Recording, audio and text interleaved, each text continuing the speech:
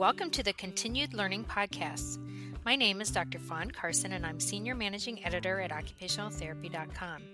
Today's podcast features our host, Dr. Dennis Cleary, discussing use of simulation in graduate OT coursework and as a Level 1 Fieldwork experience podcast, with our guest, Dr. Sarah Zimmerman. Here are the learning outcomes for this course. Thanks for listening. Hello, everyone, and thanks for joining us today. I'm joined by Dr. Sarah Zimmerman from St. Louis University. So, Sarah, thanks for being with us. And could you just tell us a little bit about your background and what your role is at, do we say SLU or do we say St. Louis University each We time? can go with SLU. Okay, we'll just go with St. the Louis SLU University then. gets a little long, so let's go Yes, with it SLU. does. All right, perfect. Absolutely. Yeah, so thanks, Dennis. My name is Sarah Zimmerman. I am an assistant professor at St. Louis University, and I teach in their undergraduate occupational science and their graduate level occupational therapy program. My background is I had 20 years in practice as an pediatric occupational therapist, and I loved that. And then I started helping and assisting, adjuncting at the university, and I loved teaching the college students all of my knowledge. So I went back and I got my doctorate, and with my goal to be to teach at SLU, and I have been working there full time since the fall of 2019. So I started right before COVID, and then really the majority of my teaching has been during COVID. And if you can start really teaching during COVID, you can kind of do anything, is what I've decided. Absolutely. That was actually when I stopped my teaching, was during COVID. So, it's COVID has had apparently an effect on our culture. I don't know if you've heard this or not, but so can you tell us a little bit about you've had some background in simulation and just how that has gone, and maybe just a little bit about the context of SLU in terms of, is it in a large university, small university, just so if there are students or faculty that are listening, they can understand kind of what the context of SLU would be. Absolutely. So SLU is a Jesuit university in St. Louis with a strong mission to be people for others. So we have a large healthcare program there. And so our OT program sits on the medical campus and in the Doisy College of Health Sciences. And so we align a lot with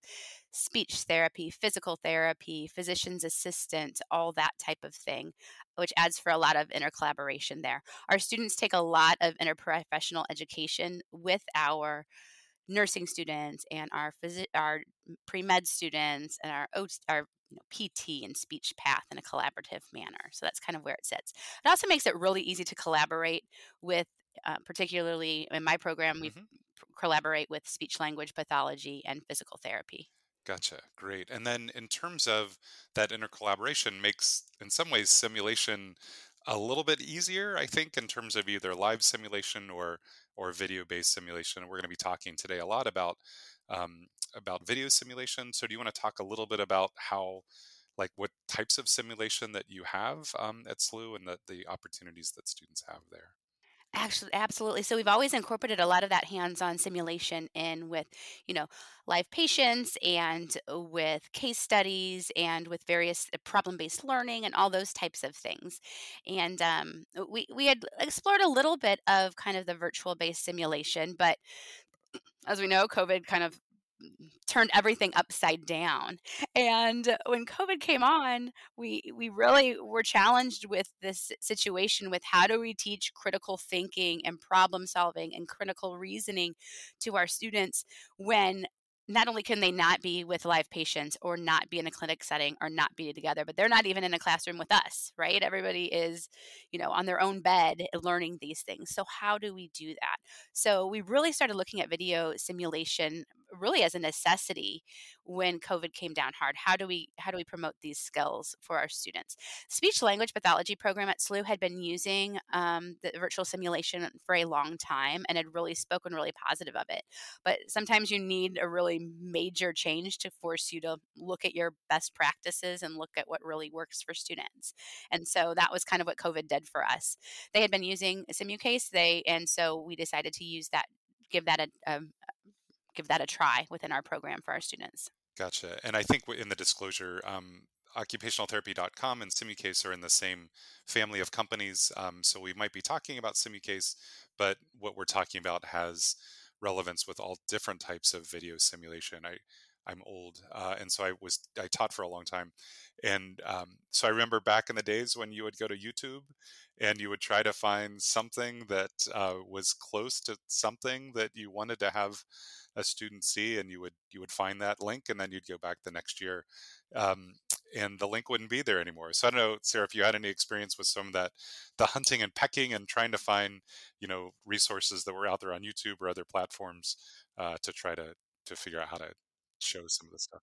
I think it's only gotten worse with so many more people on social media and pushing out things. And you go to YouTube, you can find a million things, but they might all be terrible. There's so many terrible things out there. So some of the video simulation programs, you can kind of screen them and they find exactly what you want, right? I could find on YouTube a video of a child with autism, but with some of these video simulation, I can really find someone with autism who is having a particular assessment completed on them or working on a particular skill, and so then we can incorporate that into our class. So it's actually been fantastic to have such a plethora of quality videos to choose from. So could you explain to people that haven't really seen a video simulation what's entailed in it? Are there is there kind of a case study background that students read, or how did the students get introduced to it, and what is that experience both for the student side and then also for the faculty side? Absolutely. So there's a multitude of different ways that you could use SimuCase. So I'll talk about how I specifically use it in my pediatric coursework. So part of how we use it is we use it as case studies that we do as a group in class. So for example, if I'm teaching how do we work on activities of daily living with children, we can watch a clear video of a therapist working on, hair combing with a little girl with autism. And we can talk about all those interventions that we know of, such as, backward chaining and behavior management. And we can look at it, how the therapists use it, how she shapes behavior, how she promotes that occupation. And the students can do all the clinical reasoning with ourselves in a group within class. Then I can take it to the next step, and I can send them home and say, all right, you need to watch this case with this different student who's working on a different ADL, and you need to do the clinical reasoning on your own. So kind of scaffold that. That's one way we use it. They also have, there's also really nice simulations that the students can do on their own. So for example, if I have introduced the Peabody Motor Developmental Scales in class, and then we've gone to lab and we have worked in lab with the materials and done all the assessment, then they can go on and actually do the Peabody with a child, right? So they go on and it has all the background information. It has the occupational profile, what is the history of this child? What other services do they receive? Here are all the notes. And then they actually go on with the parent, which is amazing, and they have to pick out what questions would be appropriate to ask the parent. And it gives immediate feedback. If they pick the wrong question, that parent goes, I don't know why you're asking me that. Like immediate feedback. That question was not appropriate to ask, right? Sweet. It is. It's great. And so then they have to go through that. And then they watch little clips of the child doing the Peabody. So what, the stacking of the blocks or the stringing, and then they actually have to score it. And it gives them immediate feedback of if they scored it right or not. And then after they score it, they have to interpret it. So it gives them that opportunity to take what they've learned in class and apply it in a very hands-on way with immediate feedback. And so it's great for the students to learn that. And then after they go through the whole process, then we debrief it. So we discuss what was easy, what was hard, how did you approach this task? It also gives me feedback as a professor if everybody is asking the incorrect questions to the parent. That gives me feedback. Well, obviously we need to talk about interviewing skills and what is appropriate and how do we develop an occupational profile in a more powerful way, since that's an area that was missing a lot. So, and that's just one example. There's so many different assessments to choose from or interventions to choose from across practice areas. Finally, earning CEUs is as easy and stress-free as listening to your favorite podcast. Just head over to occupationaltherapy.com and sign up to start earning the CEUs you need online. You'll get unlimited access to hundreds of courses, including live webinars, on-demand videos, and text courses, and the audio courses you love for just $99 per year. And if you sign up today, you'll get 13 months of unlimited CEU access for the price of 12. This is an exclusive offer for our listeners, so don't wait. Go to occupationaltherapy.com and use promo code PODCAST and get 13 months for just $99. Join thousands of your colleagues who are already earning their CEUs online with occupationaltherapy.com, an AOTA-approved provider of continuing education and an NBCOT professional development provider. And don't forget to use promo code PODCAST at checkout to get your free bonus month. Once again, that's occupationaltherapy.com, promo code PODCAST, PODCAST, to get started today.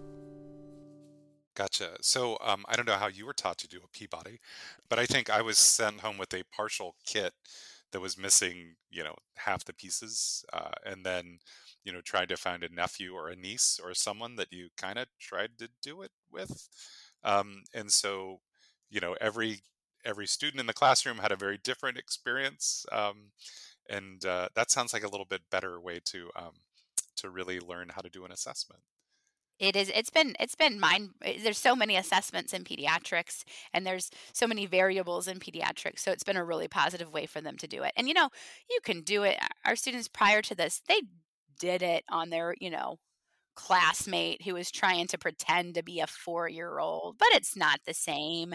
It's not the same as having this child that's like actively running away from the table while you're watching the video and seeing how the therapist redirects and when they move on and things like that. Gotcha. Well, yeah, maybe I'd be a much better therapist now if I had exposure to that back when I was in school so many years ago. Um, so you've talked about SimuCase. How does that fit in with some of the other simulations that you use? So do you have like actors that you bring in, and you have case studies that you're doing with other types of disciplines? Is it kind of a developmental progression that you start with SimuCase, then you go to a live situation, or how to use it in your classroom or in the context of your larger curriculum at SLU? So within our larger curriculum, we kind of have always done kind of a variety of things with, the live actors or things like that. Also the, problem-based learning and the case studies, which is all great. I think the biggest thing with this virtual is they are actual patients, right? So this is an actual child who's 2 with autism going through it, or, an adolescent working with AACU. So these are actual people getting therapy, and that is hard to replace. It's hard to simulate. We can have people act all day or things like that, but having the actual person and an actual therapist, and for them to see that is really nice. Prior to using video simulation, the only way that they could get that was when we had them out on level 1s and level 2 clinicals and out in the clinic space. And there's a lot of barriers to getting out into the clinical space, which we'll be talking about. So this has really enhanced our students' abilities and really enhanced their skill level, right, and their confidence. Going back to the example of the Peabody, if they have, learned the Peabody in class and worked with the materials in lab and then done an assessment virtually, actively scoring the things and actively observing and pulling it together into a report, then when they go out onto a field work or in a clinic and do the Peabody, they feel a lot more confident. Or since in the clinical settings, we don't always have control over what they actually get to do, I, as a therapist, know, all right, you've actually done that assessment, even if you go out on clinical and you don't get that experience ever again. Right. And we used to sell back when I was an academic fieldwork coordinator that everyone had different experiences, and we brought those together and we learned from each other, which is true. But, then, the person that got to see, 6 assessments compared to the person that saw 1 6 times, it was really a different experience for those level 1s particularly. So you get a little bit more control over that as a faculty member. Absolutely. And some kids are just really are they're unique cases, right? So for example, I might spend all my people might all go out on a 1-week level 1, but not see a student using an AAC device, right? So I can be sure to build that into the curriculum and have a medically complex kid who uses an AAC device and use that in the curriculum so that I know that they've seen that and had that experience and had to critical think about that and problem solve. Gotcha. But in terms of SimuCase, how many different pediatric cases would you say that they have? Oh my goodness. They I probably don't know if I'm stumping the band. they break them down to 0 to 3 and then 3 to 21. And and they have you can do part of assessments or you can do full assessments. And they probably, I would guess, about 15, and they're always coming out with new ones, which is really nice. Probably between 15 and 17 for me to choose from. And that's just for pediatrics. So on our community-based class uses it. Community-based Fieldworks, even though OT, came from a mental health background, those mental health fieldworks and community-based fieldwork experiences are hard to get, right?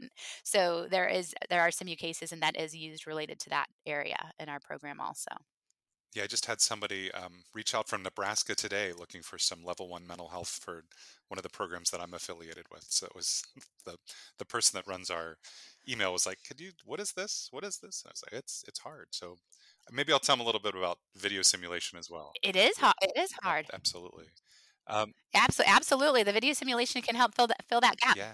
And so certainly during COVID, but even before COVID, there was a major shortage in fieldwork sites. And I remember, I'm old, so maybe 10 or 15 years ago at an AOTA meeting, ACOT had come and wanted to get people's opinions about simulation, specifically looking at level ones with the issue of the shortage, and especially in cities like St. Louis where there's multiple programs, or Philadelphia or New York that have lots and lots of OT programs that are friendly, but in some ways competing for level one and level two, and now capstone placement. So ACOT now allows that. So does SLU use simulation as part of their level one fieldwork to count those hours?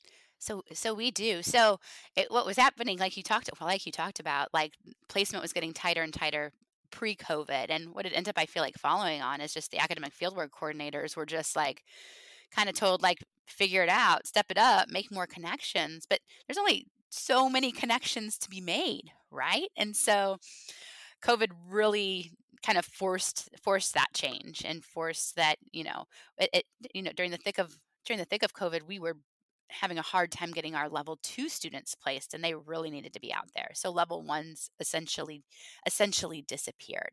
So how do we promote, using how can we promote these critical thinking skills, and assessment and intervention, and that problem solving that comes with it when they cannot go out? So that's kind of when we started, and we kind of thought, oh, COVID, we kind of naively perhaps thought, oh, COVID came, and once we get it was going to be two weeks. And at the time we thought, oh my gosh, 2 weeks, how are we going to be home together for 2 weeks? How many years later? Yeah, wash the groceries when you bring them in the door. Totally. Don't leave your house. It was a lot. Start your the good old days. So we were kind of thinking, like, okay, so once the vaccine rolls out, right, and once some of these restrictions lift, life will go back to normal. And that has not been our experience at SLU. There's kind of a second bump. So initially, people were taking limited level 2 students and no level 1 students because of COVID, right? But now, post-COVID, Dennis, you had talked about the shift, how you had stopped teaching during COVID. I started. There's been a huge shift in the workplace and people's work environments. And a lot of the sites that we have traditionally used are like, we are sorry, we cannot take any level 1 students because all of our therapists are brand new. Like, they are new to our hospital. They are new to our pediatric clinic. We can't put that on them right now. So we're kind of dealing with a different issue. And then at the same time, sites are just getting so much more competitive to get, with there being more programs and things like that. So we really had to look at creatively of how do we solve this problem, and not just say the academic fieldwork coordinator needs to figure it out. How can we actually make some meaningful change, not burn out that academic fieldwork coordinator, and do this in a meaningful way, right? We're not saying like, oh, well, let's scrap level 1s completely, or let's move all the level 1s to, a non-traditional site, which there's pros and cons to all of those. But how do we really kind of promote the student learning in pediatrics, kind of, which also, is my area, or within community based, kind of in something that we can control and facilitate. Right. And really simulation has been used even for clinical hours in nursing for, I won't say, for at least 10 years, probably even longer than that. And Right. and for physicians, they use simulation and have used simulation in both of those professions. Really, um, we love our nursing and our physician friends, but they often have more access to resources than for perhaps occupational therapy and occupational therapy assistant programs would have. So because of that, they've had a lot more years to really perfect that and have really good evidence that shows that in some ways simulation is a better teaching and learning method, that students in some ways, because they're exposed to more specific skills, or are able to practice more specific skills, or as you talked about, being able to implement specific assessments with feedback. And obviously Simucase and other um, products like Simucase that provide that automatic feedback is very different than simulation maybe that they were doing 20 years ago. So older therapists like myself that might be a little skeptical that they need to still learn those psychosocial skills, and to learn what it being an occupational therapist or an occupational therapy assistant entails. They're still going to have those experiences, but it's a nice way to be able to, in some ways, kind of control access to what the students are able to see and to be able to learn. So how do the students react to these experiences? So students, well, the research so far has actually been pretty good. That's starting to come out as far as in the OT is kind of new to using it, but as far as student satisfaction and perception, the research is looking pretty good. Duchesne has done some research and things like that with small studies. And we need continued research as we continue to use this more. Just per my students, students often too don't always know what they do or do not know. So it's kind of how you kind of sell it. They originally, our OT students were like, "What? We're not going on clinical. What are you talking about? How are we going to learn?" But if you kind of or phrase it, well, you'll be able to do this if you went out on clinical. I don't know that you're going to have seen a Peabody, but here you get to do it and work through it. So, and even just that,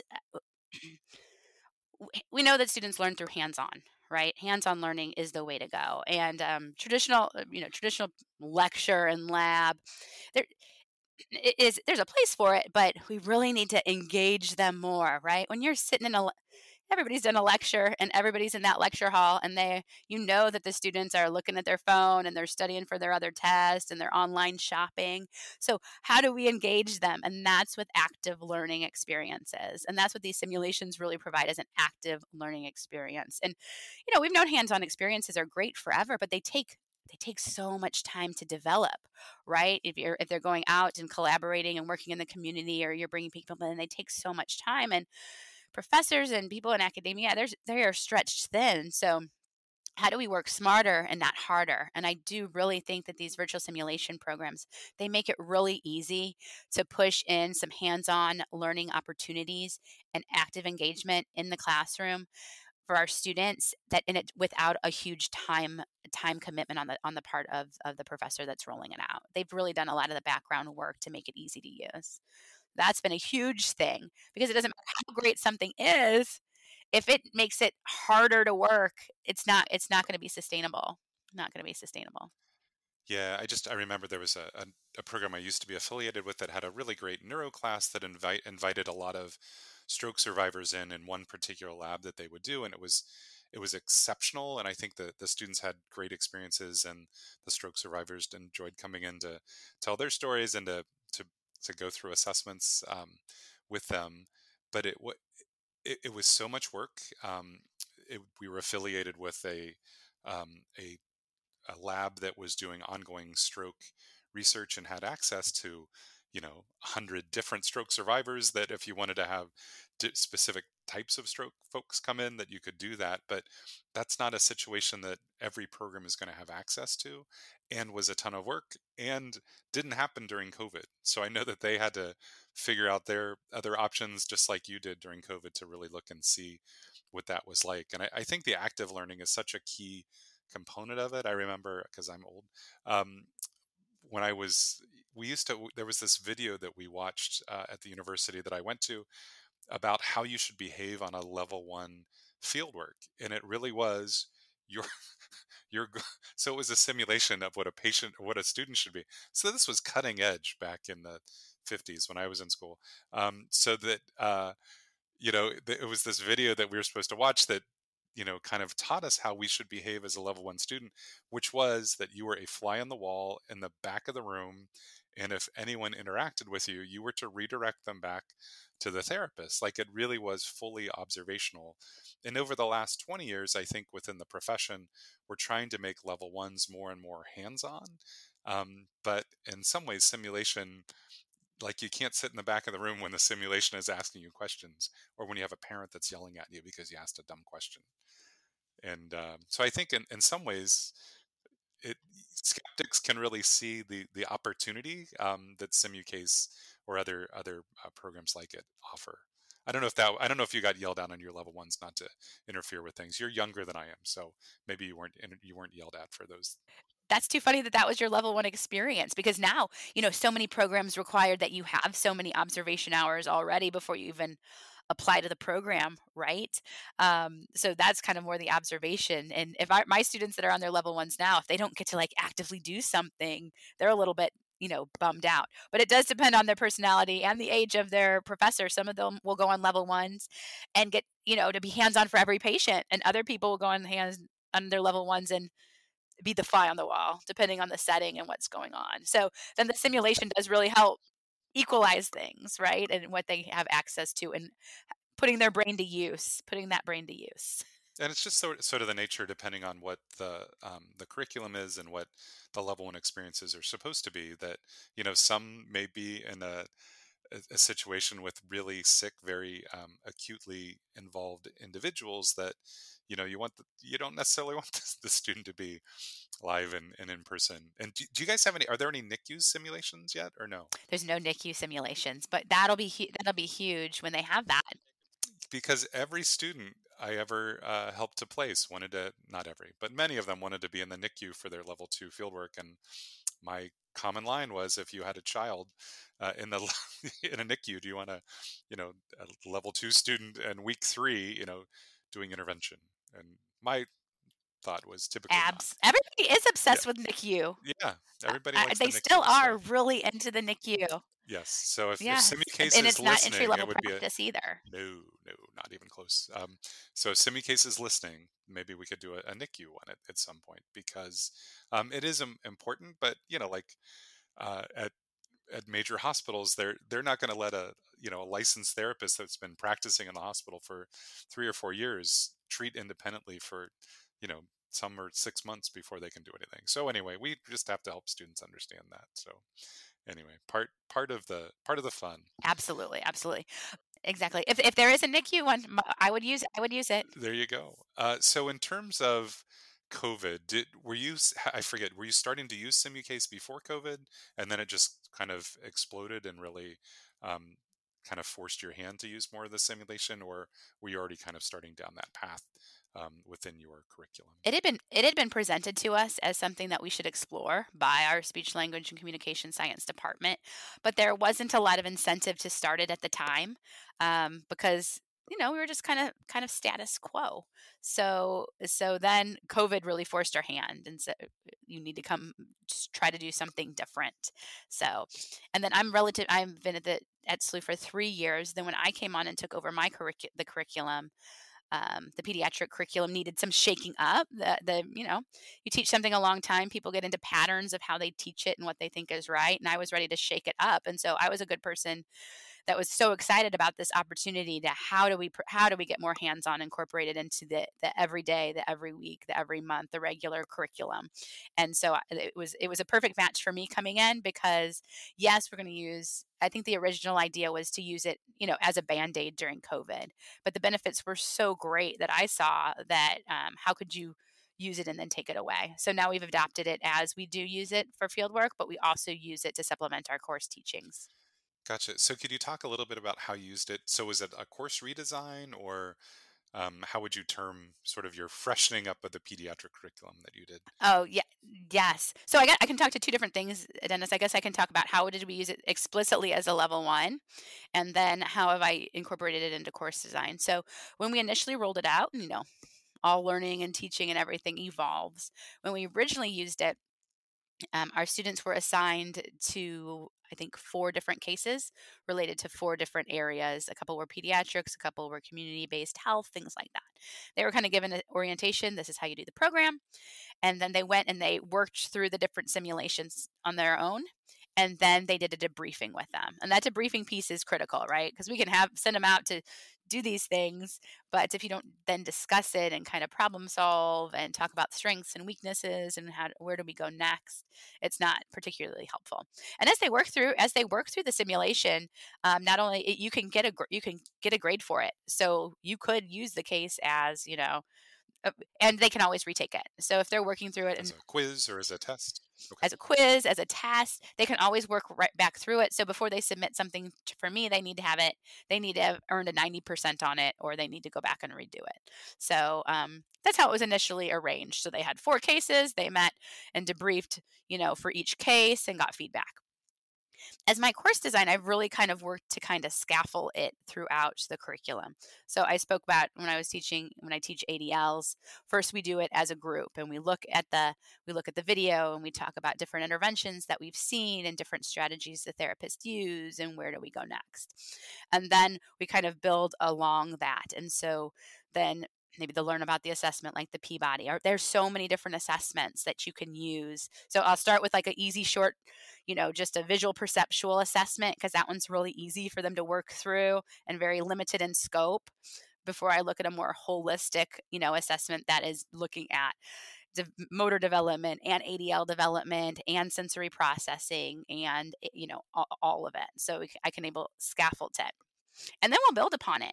So, for example, if they have done their final project for my class is they have to do a full evaluation on SimuCase, which is a case that looks at, ADLs and sensory and motor, and they have to go through the SimuCase of it. And then from the evaluation, they then have to develop a plan, an intervention plan, and develop out goals and interventions from it. So then we build on what we've used through the simulation and expand upon it. And it's been really, really positive. And I found that some professors in my program really like, cumulative tests and things like that. But I have found that the final project of them working through this full assessment and developing the intervention has really, really developed their skills in a really nice way and really promoted, critical thinking and things that are sometimes hard to develop in a multiple choice test and things like that.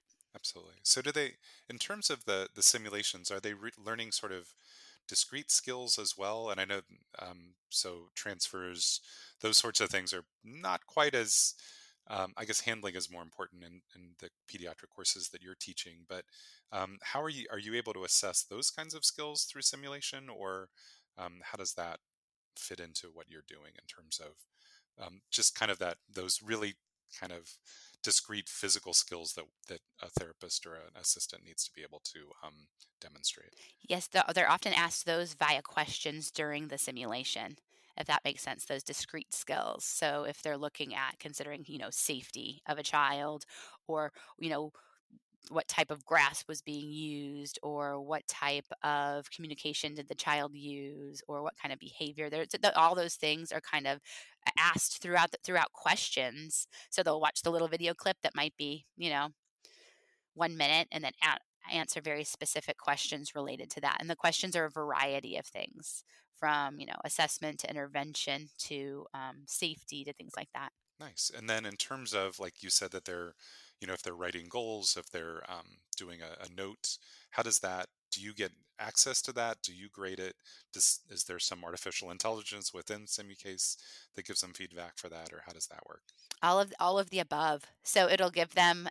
They'll sometimes have to so a simulation, what it will have is some of the questions will be multiple choice, and then some will be open-ended and then computer answered. So they might have to identify, write a goal, or they might have to develop, treatment things to focus on, and that's kind of all open-ended. And the program does all that for you. I can go back in and look at it, but the program will actually score all that and their competence at that. I then just choose to take it to sometimes to the next level of on their work outside the course, and kind of building a more expanding upon what they've done on the SimuCase. Cool. That's like a dream come true for faculty, right? In terms of, not that we don't love grading. That's why it's totally working. We love grading. I tell my students all the time, I said, "I love you. I love teaching you, and I hate grading your work." I know it's important, but, oh, it's so time Yeah, consuming. absolutely. But it is, it really is. I really feel like it's this working smarter, not harder. That's all important. So my greatest contribution to uh, teaching within occupational therapy, I spun it around and I made the students do lots of work, so I wouldn't have to do quite as much. But I don't. Do you use portfolios at all as part of what you're doing with SLU?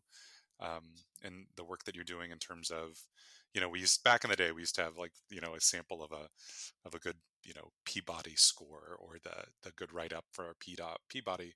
But I also helped to teach an entry level course that was, a lot of those discrete physical skills like, taking a blood pressure and doing transfers and, manual muscle testing and all those sorts of things.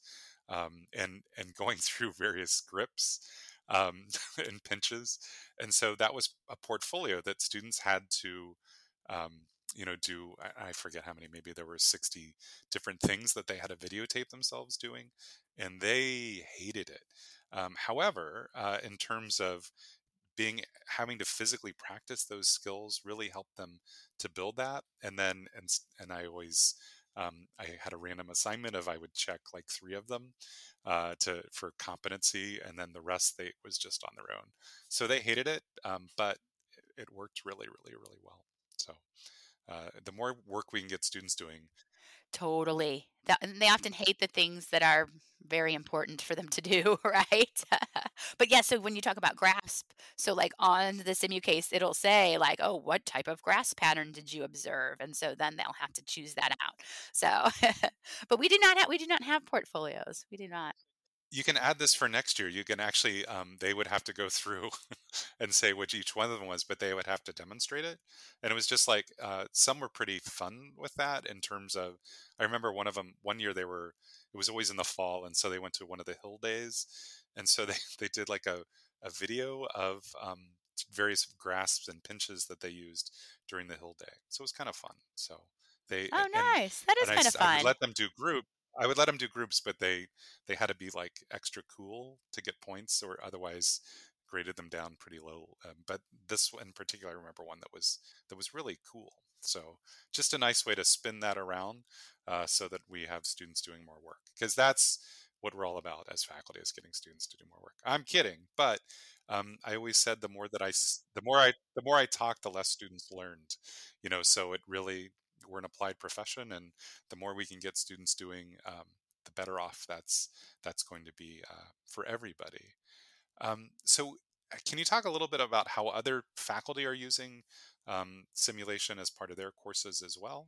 Absolutely. So I was kind of, since I was that kind of taking over academic fieldwork coordinator The during guinea pig? COVID, the guinea pig, exactly. Oh God. And also redesigning the pediatric class. I was like all in. So selling it to the other groups, but we really have expanded it. So they now, our students are in the graduate program for 3 semesters, and so in the initial semester they have it in a class called clinical conditions, right? And clinical conditions is exactly what it sounds like learning about different conditions and what you might do with that. And so kind of like you mentioned with the stroke, and she does bring in some guest speakers to speak, but that's hard to plan and things like that. So for each clinical condition, maybe not every one, but she can say, "Oh, here is an example of a person who is living with, this diagnosis or that diagnosis." And not only, lived experience speakers are so powerful um, to use sometimes, but also they're time intensive also, right? You might not always have a whole day, a whole lecture to devote to one diagnosis or things like that. So it kind of enables her to use, video example and things like that, video simulation for that class. So they get it in that class, and then they get it in both of the pediatric courses in different intensities.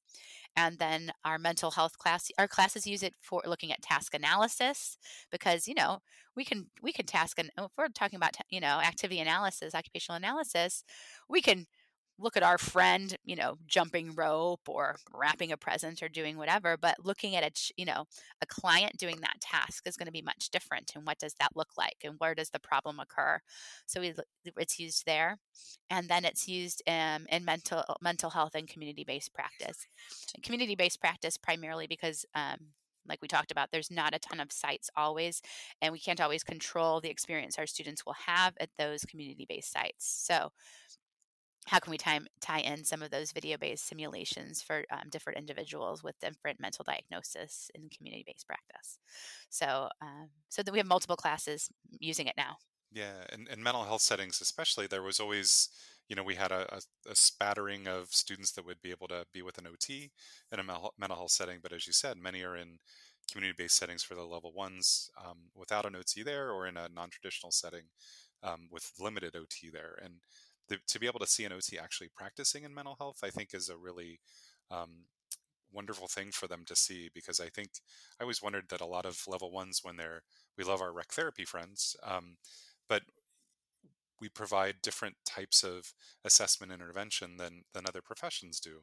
And so, how do we really see what the role of occupational therapy is? And as you said, a part of our practice that's been there for a long, long time. And we just want to, continue and hopefully continue to expand that. Do you use it as, I don't know if you have checkoffs, because I think that can be really useful, because students are busy, and so they're in the midst of their pediatric coursework, and then they go to their mental health coursework, or then they go to their physical rehabilitation coursework, and maybe they've forgotten some of the things that they've done. Can students go back and review SimuCase, maybe to prepare for level twos, or how else are you using that as part of your curriculum? They have access to all of them. So if they want to go, so for example, and it will say kind of what the skill is working on. So if, for example, they're getting ready to go out on level twos, and the therapist says, these are the different assessments we do, and they've never seen a TVPS or something like that. And oh, look, there's one on SimuCase. They can go on and look at it because they have access to all of those. And actually, because there are so many different ones to choose from, sometimes I won't have thought about, like, oh, for example, we have speech language come and talk about AAC use and things like that, but I never really considered, what if we use a SimuCase for that, until there was a virtual case there that we could use to kind of expand that knowledge. So students have access to all of them to kind of go through, and there's different ways you can use it. You don't always have to do it in test mode. You can do it in learning mode. You can just do it in video. So there's different ways that you can use it within the various programs. Gotcha. Is there like a checkoff before they go to level two fieldwork, or that's kind of up to the individual student? We we had two checkoffs. They had a multiple choice test that they did, that was ridiculously involved, but then there was also physical checkoffs that they had to go through, and just kind of rewind some of the physical skills that they learned as part of the program. And I don't know if you do that, or if that's something that um, different programs might be able to use SimuCase for, as sort of a refresher for them before they leave. Yes, you know what? That's not actually something our program does, but might be something worth considering, because they have checkoffs, over the course of the course, as far as transfers or whatever it may be. But it's not right before going out on level twos, and it hasn't been an issue really because our students have been pretty successful on level twos. But something to consider to refresh for them, just to kind of increase that confidence, just because there is a lot of anxiety and uncertainty before they head out on that level two. But I haven't used it that way, but that would actually be an interesting way. Yeah, and even like, it's just a nice thing to. I don't know if they're showing their level two fieldwork educators what SimuCase is, to be able to see some of the learning. That was one of the parts of the portfolio that was useful, was a student that said, we never learned a sliding board transfer, or whatever it was. You could literally pull up the video of them doing a sliding board transfer. Not that it was used in a punitive way, but just sometimes students, all of our curriculum are just so jam packed with lots of information, and it seems like we're adding um, more parts of to our curriculum each year, and we're not taking anything away. So just those are things that, and as you said, that the access that the student has to SimuCase kind of across their time as a student is really great. Now, so how does your program handle funding SimuCase? Is that something that students are required to pay for, just as they would be required to use a textbook for those sorts of things? That's exactly it. It's tied into their kind of curricular costs, like like a textbook would be, or things like that. So they kind of pay. So the student kind of pays for that piece. Exactly. So actually, the more it benefits them, the more courses that utilize it, because then they get more out of their spending. But you were speaking about, I had a bunch of I'll say new graduates, because they graduated maybe 5 or 6 years ago, that were coming back and were helping with something at SLU. And I was talking about the pediatric class, and I was showing them the virtual simulation that we're using, and they were like blown away. They were like, these students have no idea how lucky they are to have this. And once the students have it, they're kind of like, whatever, like it's fine. But the students that had graduated before that did not have access to this virtual simulation were really jealous, and really excited for how they felt the students would be much better prepped, going out into the world and things like that, because of the virtual simulation class, experiences that they've been able to have. Yeah, absolutely. As I said, I wish I had access to it, for sure. Now, are you also using this with other, like, are you using it with, the speech or PTs or other professions within your, within SLU to do some interprofessional collaboration? And does SimuCase have specific interprofessional collaboration opportunities within their cases? So we're just starting to look at that, and the reason is, so our students take this interprofessional education course, actually, and it's a case study, and there's medicine and nursing and PT and OT and all these disciplines on it. And our students always, and it sounds in theory like a great class, right? And our students always give us a ton of feedback, like that the medical students just take it over, and that they still don't know what OT is, and that the cases aren't very, applicable to OT and things like that. And I'm like, okay, same class. They say it every year. But what we're really looking at doing is expanding, really looking at using the simulation, because some of the simulations have multiple disciplines on them. So for example, we had a speaker from the speech language program, and she was in, and she was like, oh, I'm going to show you a video of this person, Gabriel, who uses an AAC. I'm like, oh, this is great, because they're actually going to do that case in 2 weeks.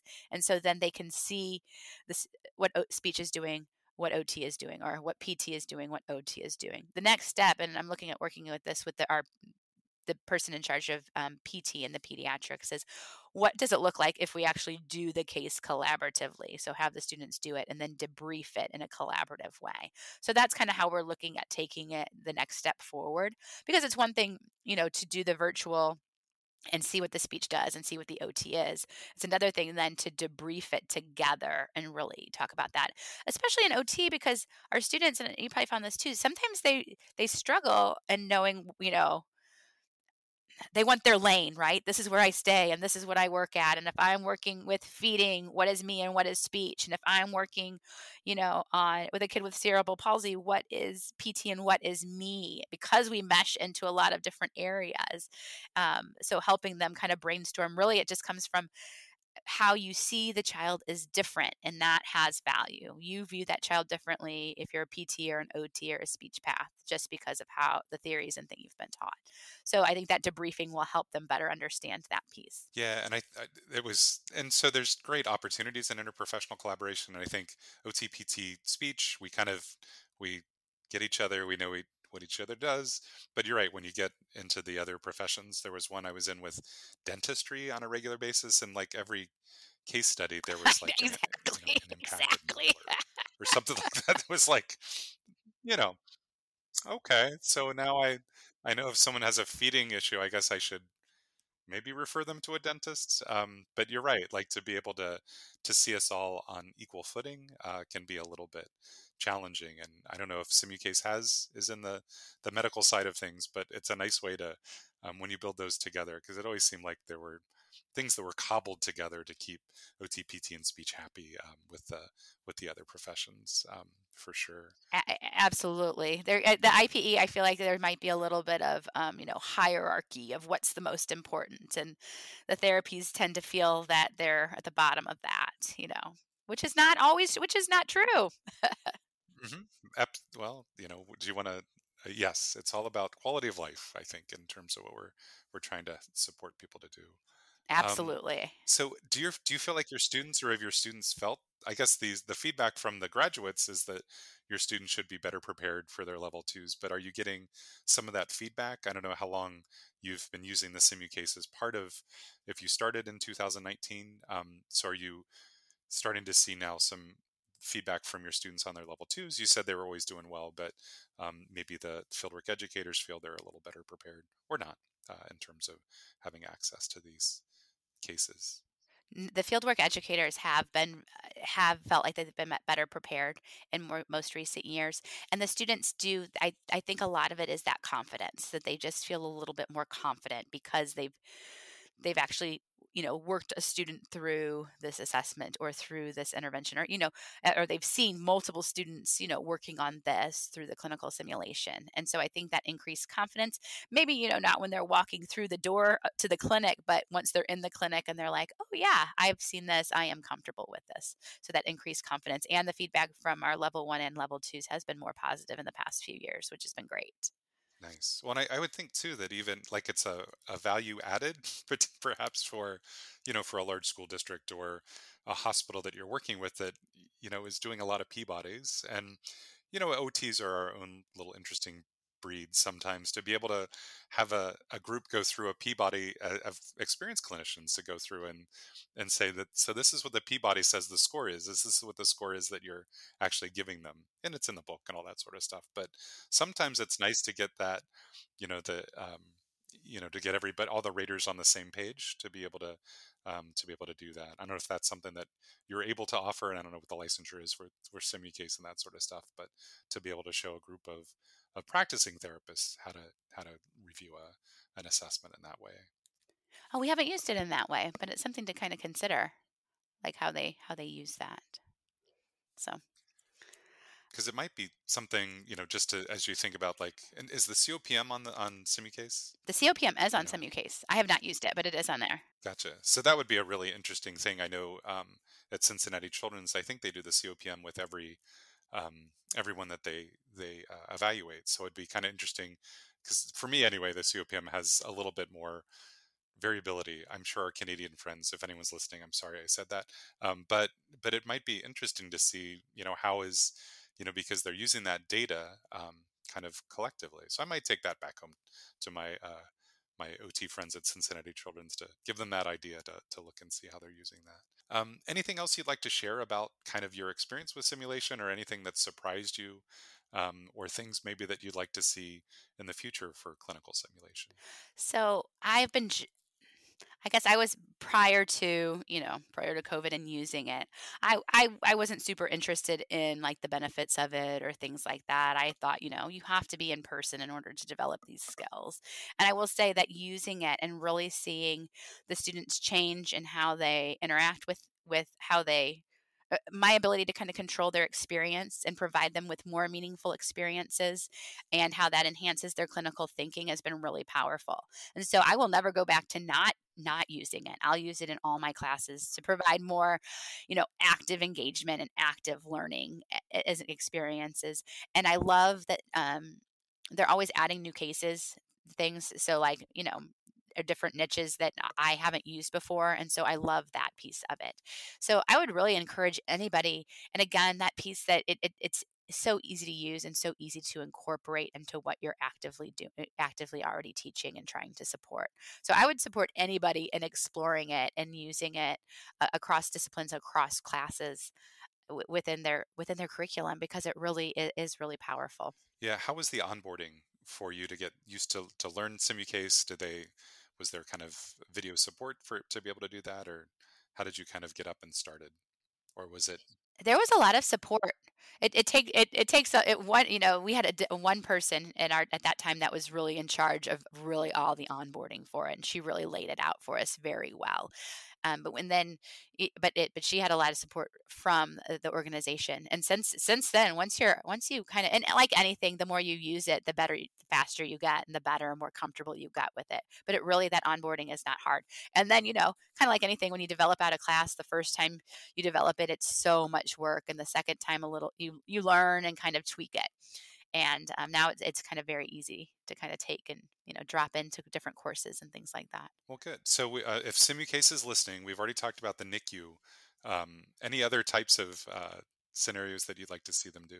I would love to see a cerebral palsy in a young child, because you can talk about tone, and it's hard to get kiddos in, because it's during the school day and things. You can talk about tone and how it impacts movement, but to really see it is really challenging. And I have not found anywhere via Simulcase or via anywhere on the internet, and I've tried nothing on YouTube, nothing. And I found one, and it was or if it's on YouTube, it's not OT, it's like PT. So that of a CP with a younger child, that would be my recommendation. All right. Well, if Simulcase is listening, maybe that'll be coming out here in the next year or so. So I'm not sure how long it takes them to develop stuff, but there you go. We're putting the call out. So, well, Dr. Sarah Zimmerman from SLU, thank you so much for sharing your experience with clinical simulation with us. It was a very interesting conversation. Absolutely. Thanks for having me, Dennis. I appreciate it.